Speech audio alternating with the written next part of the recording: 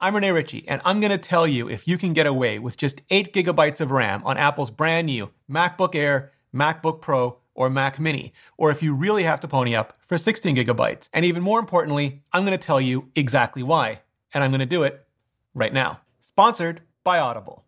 I have never seen more questions, more comments, more tweets, more live chats, more anything that I can remember than this. Should you get 8 gigabytes or 16 gigabytes of RAM on the new M1 Max? And I am by no means alone. It stands out mainly because very few people ask this question anywhere nearly as much about the exact same versions of these machines back when they were on Intel. And maybe that's because the people interested in them didn't care really that much about RAM, and the people who did gravitated towards the higher end machines anyway. But we don't have any of those higher end machines on Apple Silicon yet.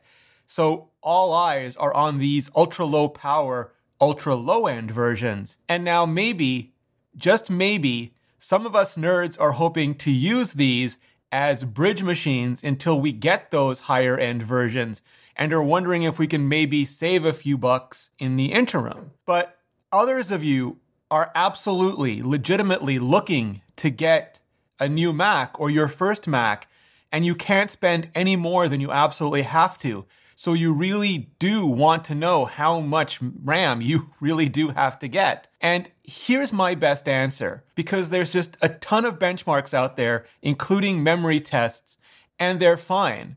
But they measure very specific things to varying degrees of accuracy and relevancy and require knowledge and interpretation far beyond just downloading them and hitting a run button, and really need to be presented with a ton of context if they're going to be at all helpful to anyone. And there's also just a huge difference between running single tests one at a time versus running multiple memory-hungry, real-world applications and bloated social media sites in endless Chrome tabs, especially ugly cross-compiled apps and games, and the intensely greedy Electron apps we're just increasingly being festooned with as of late, all at the same time for long periods of time. Between single app, single task speed and multi-app, multitask headroom, between the OS and apps that we're running today and what all of us may want or need to run a year or a few years from now. So those benchmarks and tests can maybe help us figure out what we need, but maybe also hurt us into thinking we can just squeak by under the line of what we'll eventually require. All that to say and to explain that my recommendation is this: get 16 gigabytes if you can possibly afford it. Macs last a very long time, for years. And even if you don't think you'll need 16 gigabytes now, you may need it eventually.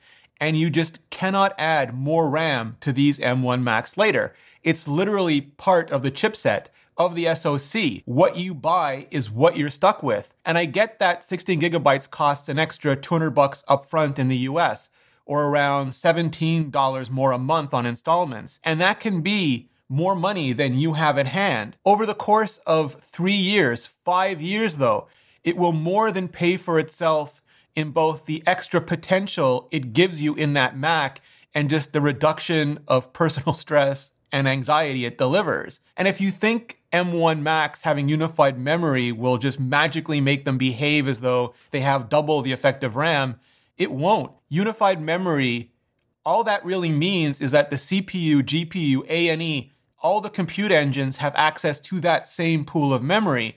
It has a huge amount of performance and efficiency advantages that just can't be overstated. But that pool of memory is still limited to exactly what it says on the tin. Now, yes, Apple does do a lot with things like memory compression to fit as much into RAM as possible, with machine learning for intelligent memory management based on anticipated work patterns, and with fast SSD to make swap invisible to the point where most people probably won't even know it's happening if you don't know precisely what to look for. But Apple did that with the Intel Macs that these new M1 Macs are replacing as well. Again, there's no magic, no pixie dust. you will get as much out of whatever configuration you buy as is technologically possible. But that's all you're going to get, up to the limits of what you buy. And if you're someone who's just super into technology and really wants to see all the tests to measure all the memory pressure, I will humbly submit to you that if you know what memory pressure is, you just pretty much self-selected you into the get 16 gigabytes of RAM group by default. Just in general, if you have any concern or doubts or questions or stress at all, again, if you can possibly afford it, get 16 gigabytes of RAM.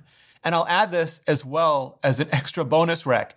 Unless you plan on streaming pretty much everything always, get more than the baseline 256 gigabytes of storage as well. The basic rule of thumb is get double what you currently have or think you'll need. But storage creep isn't just real, it's coming for you. It's coming for all of us. So yes, if you can possibly afford it, use 512 gigabytes as your starting point, which I know, is another $200 US upfront or another $17 a month. And unlike RAM, you can add extra storage later. But unless you have it already, you'll still have to pay for it later. And unless it's blazing fast, you will probably notice the difference.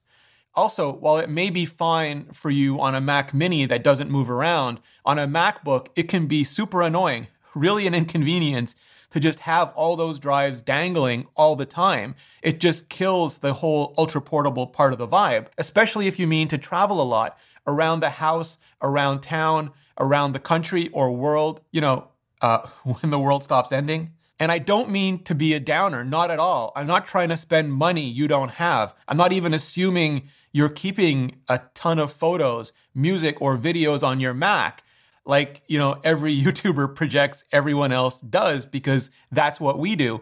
I'm just trying really sincerely to make this point. If you're buying a new Mac, you're probably fortunate enough to be able to earn more money, but you will never be able to add more memory. Not to these Macs, not ever. So absolutely, positively, do not spend $1 more than you have to, but make sure you get something that will be truly comfortable and useful for you, not just today, but tomorrow, and most likely for a few years, several years, many years to come. It really is called future-proofing for a reason. So unlike a lot of things where I will tell you that if you need the higher-end machines, if you need pro-level specs, you'll know it. In this specific case, I'm doing the exact opposite. If you can really get away with the baseline models, you'll know it. You'll know it because you'll know your very specific needs, like using it as a thin client to access web apps, including all the Google services, or as a home theater box just for streaming video services, with no local libraries, as part of a production pipeline, just handling a few specific tasks that are low demand but really high SLA between the big boxes. Or, yes, for audiobooks, podcasts, and just thousands and thousands of originals from Audible. I've been using Audible forever, basically, since the very first days of MacBreak, back when I used to spend hours a week just commuting to work. Now I'm using it while I'm out walking, or at home while I'm cooking or cleaning, while I'm making thumbnails or replying to comments, these very videos. And I've totally gotten my family hooked as well. They listen to the same books at the same time so they can chat about them after. It's like a family book club, and it's adorable. And right now, personally, I'm re-listening to Ken Kishinda's Creative Selection for reasons I can't quite tell you about, at least not just yet.